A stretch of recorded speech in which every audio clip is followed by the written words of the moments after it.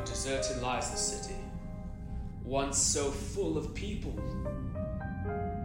How like a widow is she, who was once great among the nations.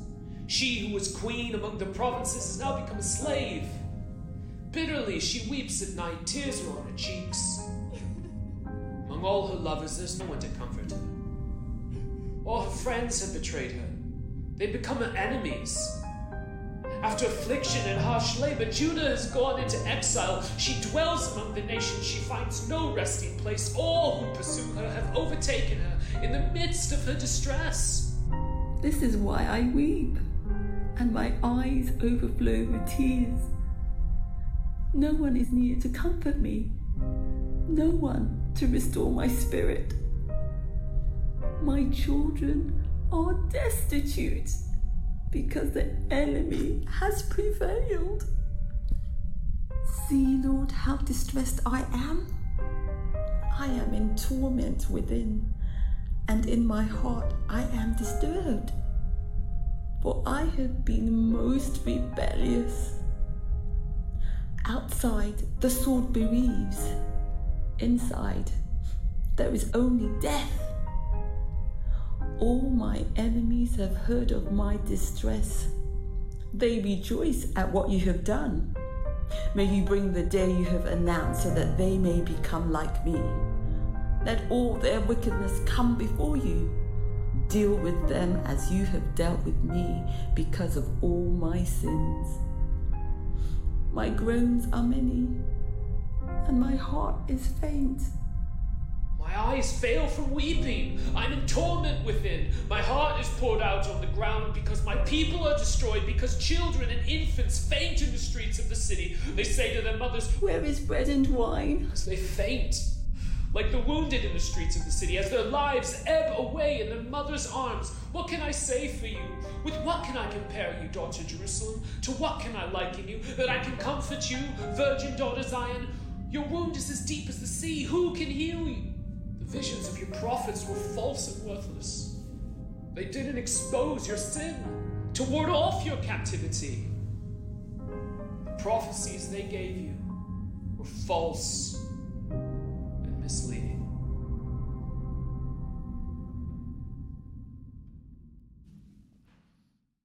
In his new book, Matthew Perry writes about how in the TV show Friends, his character Chandler was really a version of himself. But you don't expect him to say this: "There is a hell. Don't let anyone tell you different. I've been there. It exists. End of discussion." Could he be any more intense? The physical, eternal existence of hell is something that the Bible is clear about. And that's a topic for another time. But the Bible is also clear about the reality of so-called going through hell today. And that's what the Book of Lamentations is all about. And we're starting a new 3-week series in the Book of Lamentations tonight. And before you switch off here in the room, or if you're listening online, before you switch off, I get it. You know, when I get home from work, I just want to watch something like Friends, or basically anything Richard Curtis has written. You know, give me Meg Ryan, Tom Hanks, Hugh Grant, Julia Roberts, and basically anything from the 90s would be fine by me. Before I got married and we had our sort of own joint Netflix account, I had my own Netflix account.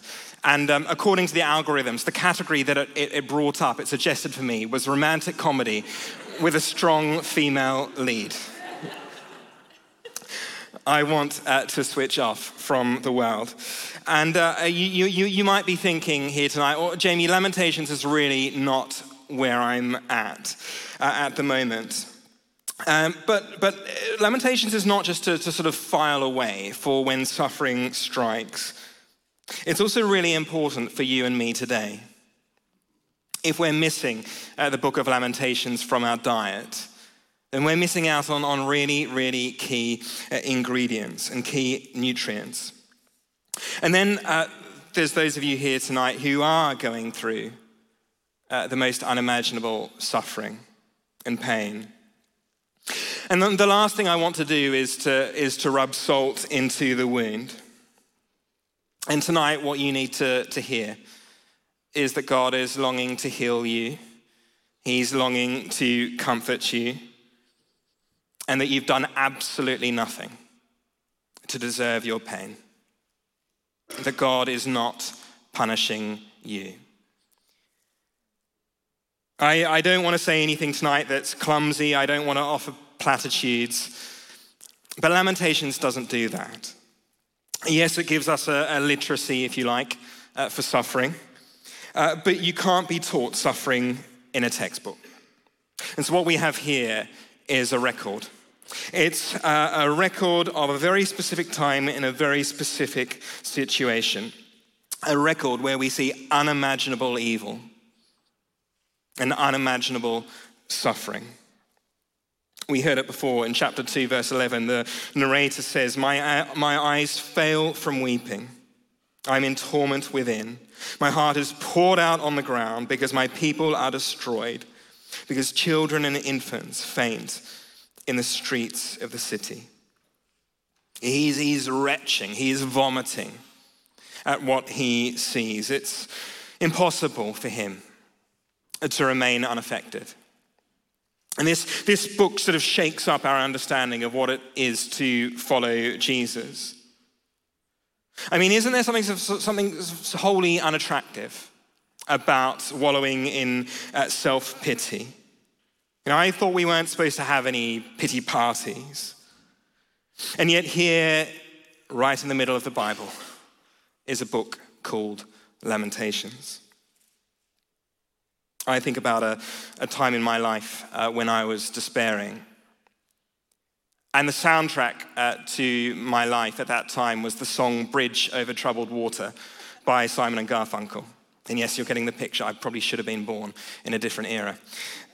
But it goes this. When you're down and out, when you're on the street, when evening falls so hard, when darkness comes and pain is all around. Such an amazing line, that, when pain is all around. And that's exactly what the book of Lamentations describes. But there is no Art Garfunkel singing, I will comfort you. There are no words, there's nothing from God. 5 times in the opening chapter, we're told that there is no one to comfort. No words of reassurance, no redeeming features. And so we're going to have to journey through the pain. And so let me set the context.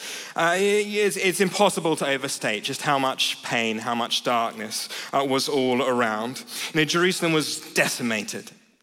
If you were here last year, at the beginning of last year, and we had the Daniel series, and if you remember King Nebuchadnezzar from Babylon, he takes Jerusalem in around about 587 BC. And you can read about that in Jeremiah 52, you can read about that in 2 Kings 25.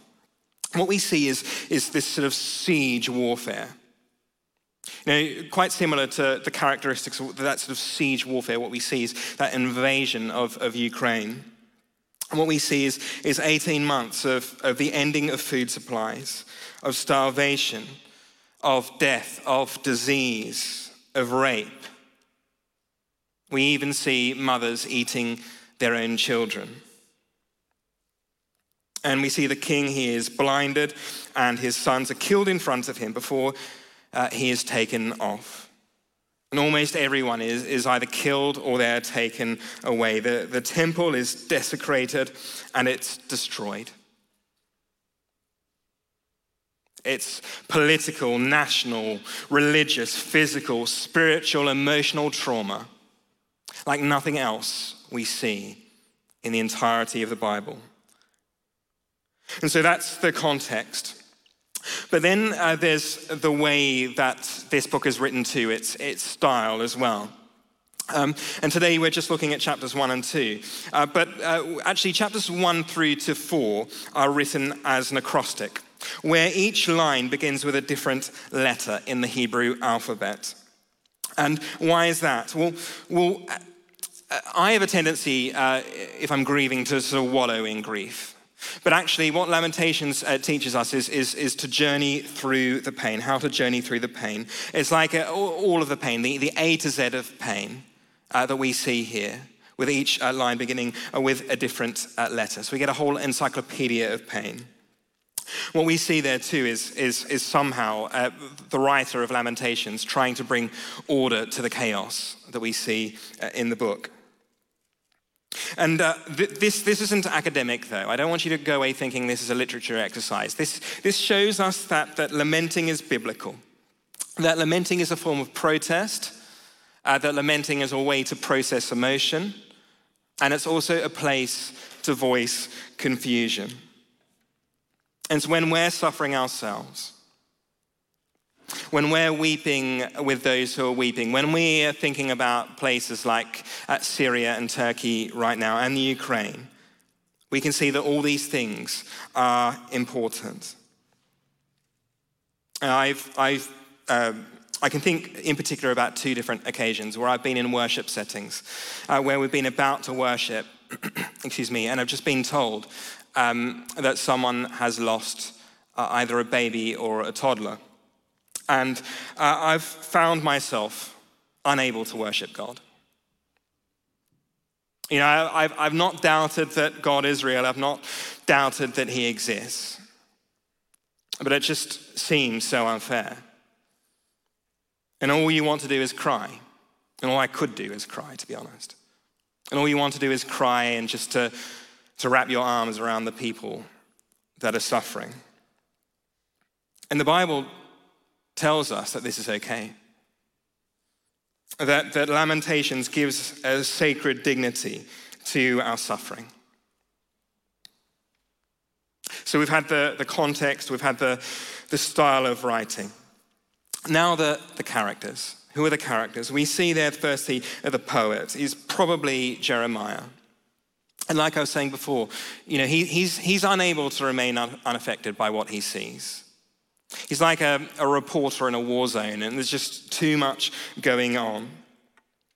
And then we see who we call Lady Zion, a Lady Zion. And she is Jerusalem personified, God's people personified. And she keeps saying over and over and over, look, look, look, look at my suffering. Don't change the channel. Don't switch off. And there's something so visceral about this lady suffering. And she's really suffering. The theologian Kathleen O'Connor writes that it is suffering that knows no bounds, beyond comparison with other suffering. Suffering that defies containment, that blasts away at the imagination, that has no words to express its depth and totality. And this suffering is total. The word all is used 16 times in chapter 1 alone. All. You know, everything is total. Everything is ultimate and complete. And O'Connor says that there are no words. And when we see Lady Zion, she groans her words. We see the word groaning that comes up all over the time.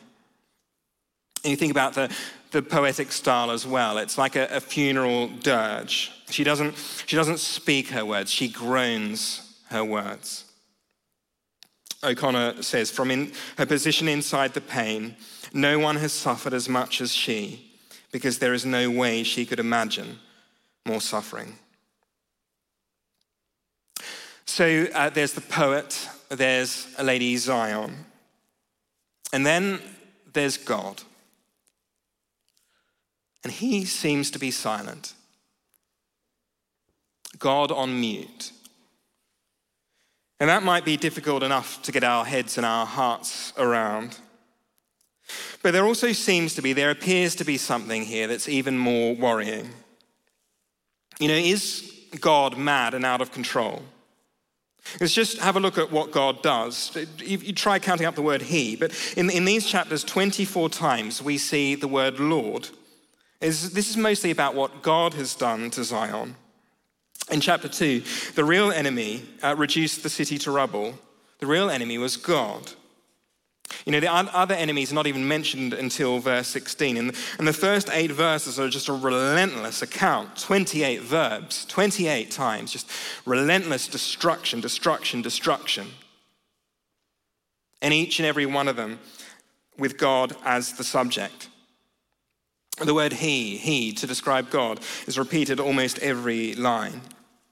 And we see in chapter 2, verse 5, and we see God has multiplied lamentation and mourning like an enemy. God here is the enemy. You know, I thought God was rich in love and slow to anger. And tonight I want to tell you, yes, he is rich in love and slow to anger. But the tough message is that Israel was warned countless times through the prophets. And yet they've reveled in their rebellion. And God, he hates seeing them damaging themselves. And frankly, they've only got themselves to blame. You know, the prophet Jeremiah had repeatedly warned them about their unrepented sins of social oppression, of rampant idolatry, of trying to make sort of unsteady, unstable alliances with others against Babylon. But they wouldn't listen to Jeremiah. And they branded Jeremiah a traitor. They tried to silence him with violence and with imprisonment. And in the same year, King Jehoiakim deliberately burnt the scroll of 23 years of Jeremiah's prophecies to Israel. This is just this staggering defiance against the word of God. And so they've only got themselves to blame. There's no mistaking it. The poet knows, the lady knows, and we know this too. We just see so many accounts of this rebellion throughout the Bible. But we also know about our own rebellion too, don't we? We know about our own defying of God's word or editing it, cutting things out of it, even if we haven't actually burned it ourselves. And so this destruction, the severity of it all in the book of Lamentations shows us just how seriously God takes sin. And so we get this broken relationship. My favorite TV show is Would I Lie to You? And I'm sorry, this is not a moment of light relief. But the presenter, Rob Brydon, he and his first wife, they divorced in 2001. And it left him so traumatized, in his words, that he even left the entire situation out of his autobiography. And although the separation was civil, it left him deeply scarred. And he told the Sunday Times, when I hear of contemporaries getting divorced, I'm brokenhearted. They'll often talk to me at the relief stage, the stage of having decided to separate. And I'll think, you have no idea. You have no idea. I wouldn't wish divorce on anybody. We live in a Christ-haunted world. This great divorce, this separation between us, between our culture and God. And we can live in denial, we can go around partying it up in what we think is freedom. But the pain is going to come out one way or another. And we see this divorce take place too in the book of Lamentations between God and his people, where there was supposed to be this covenant, this marriage, this special relationship between God and his people. Have a look at chapter 1, verse 4. The roads to Zion mourn. Zion being the place of God's presence, the place that people would go to worship God. For no one comes to her appointed festivals.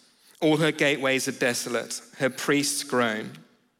And then have a look in chapter 2, verse 1. How the Lord has covered daughter Zion with the cloud of his anger. He has hurled down the splendor of Israel from heaven to earth. He has not remembered his footstool in the day of his anger. And the language here sort of gets more cosmic. And what we see is the temple is the microcosm, literally the microcosm, the embodiment of the cosmos, the place where heaven meets earth in the temple. We go down to verse 6, right? He has laid waste his dwelling like a garden. He has destroyed his place of meeting. This meeting place, this place where humanity and God meet, destroyed. The Lord has made Zion forget her appointed festivals and her Sabbaths.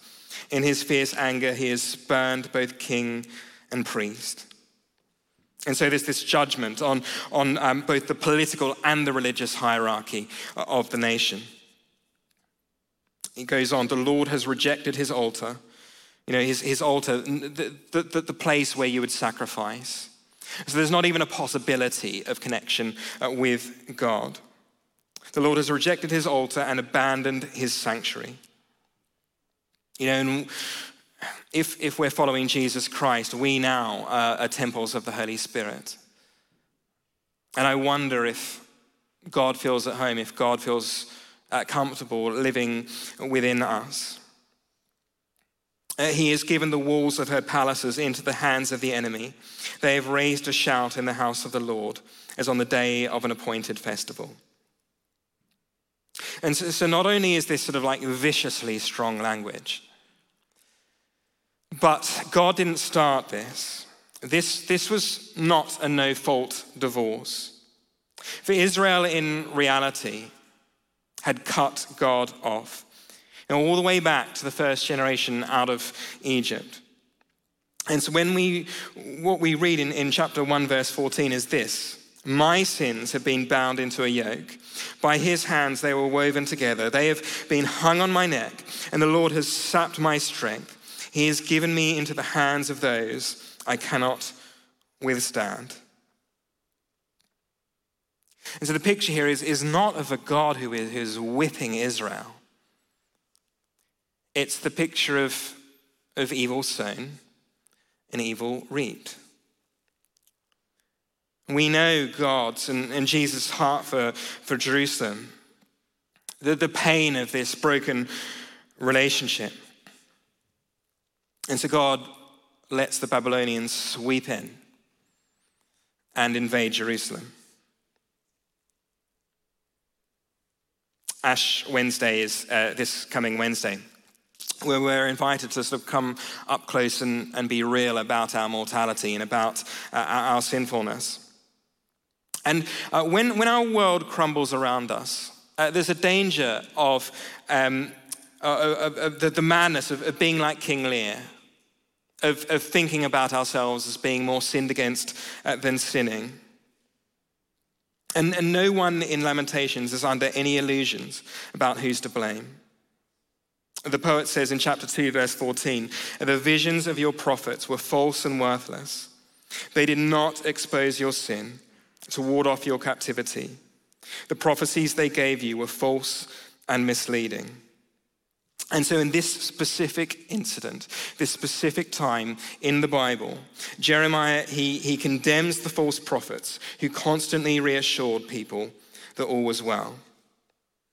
And God says through the prophet Jeremiah in so many different places in the Bible over and over again, prophets and priests alike all practice deceit.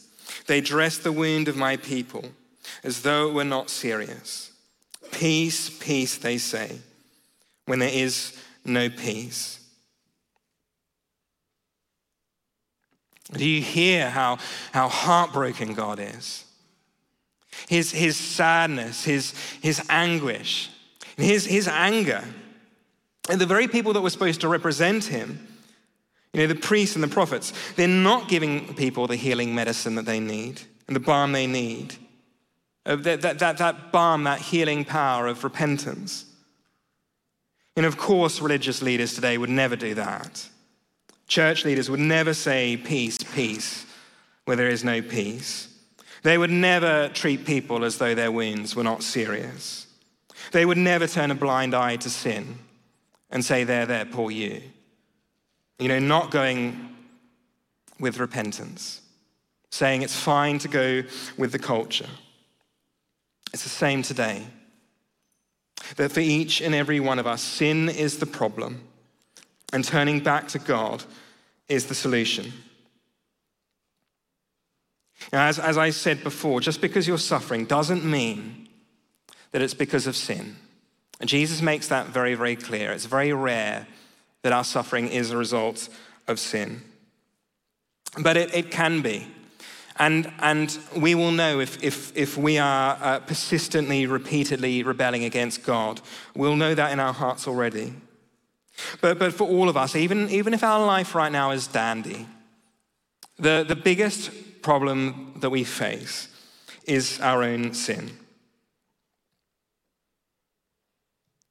And so where are we, and what are we left with at this point in the book of Lamentations? Well, firstly, we see that God is silent, but he's not absent. God is silent, but he's not absent. Now, God doesn't interrupt all the lamenting with sympathy or with explanations. You know, the prophet Jeremiah, the prophets have done a lot of explaining and a lot of warning already. And so God is listening. He's listening silently. And God is weeping with Lady Zion. Secondly, God is righteous. God is righteous, but that means hope. You know, God will always do what is right. He is faithful to his covenant promises.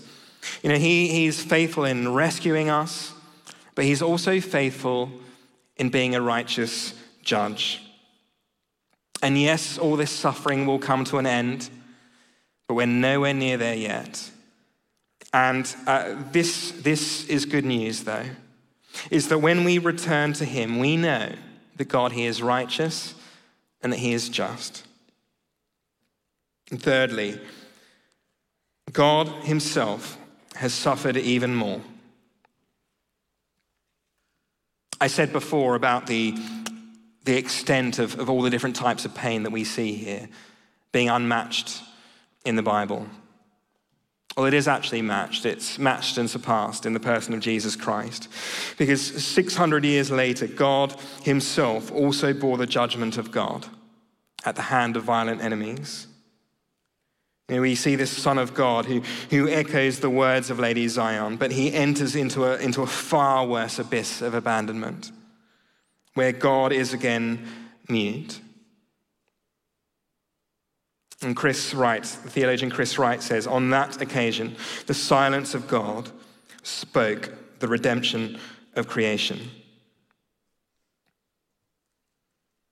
Isaiah 53 tells us that Jesus is the man of sorrows, overcome with grief, that he took up our pain, he took on our pain, and he bore our suffering. Not for his sin, because he was sinless, but he took that on for our sin. And Chris Wright also says, Jesus not only wept like Lady Zion over Jerusalem, like her, he also suffered desertion by his friends, mockery from his enemies, and apathy from passers-by. Like her, he was stripped naked, publicly exposed and humiliated, with none to comfort. Like her, he suffered all this at the hands of an implacable foreign enemy, wielding idolatrous imperial power through blood and brutality.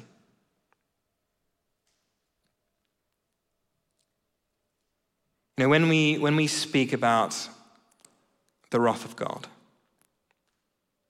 so often people don't like it. You know, they say, you know, where's the humanity? And we appeal to God's humanity.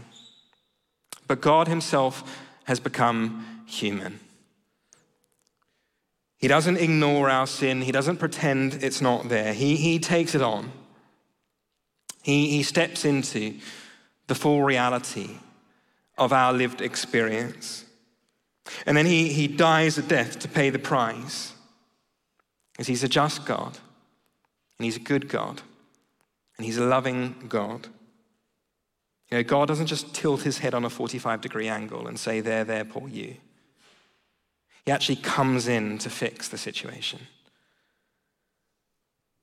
But before we get to the cross, We have to sit with this. We have to sit with the pain and the agony of Lamentations. Prophets have never been welcomed in their hometown. And when I think of Coldplay, and people are often quite rude about Chris Martin and about his voice, but sometimes I wonder if he's kind of something a little bit like a prophet.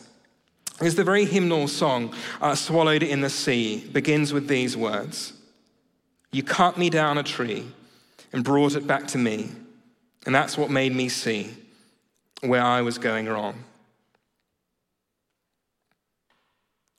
When we see the wrath of God in Lamentations, when we see the totality of the wrath of God poured out on the tree, on the cross, we see just how seriously God takes sin. And just like this song, Swallowed in the Sea, 4 times in these first 2 chapters of Lamentations, we see the word swallowed. That God has swallowed Israel up when instead he wanted to be with her. Jeremiah also writes, "Your wound is as deep as the sea. Who can heal you? Who can heal you?" Only a healer who takes on those wounds himself. I wonder if maybe, just maybe, Chris Martin was reading Lamentations when he wrote in the same song, "You belong with me, not swallowed in the sea." The sin, the wrath, the divorce, the broken relationship of Lamentations shows us that God isn't helpless amidst the ruins of our lives. At this point in Lamentations, we're not there yet. But he is a God who suffers with us. He is a God who suffers for us, who loves us, and holds out the offer patiently, all too patiently, for our redemption and our returning to him. Amen. Amen.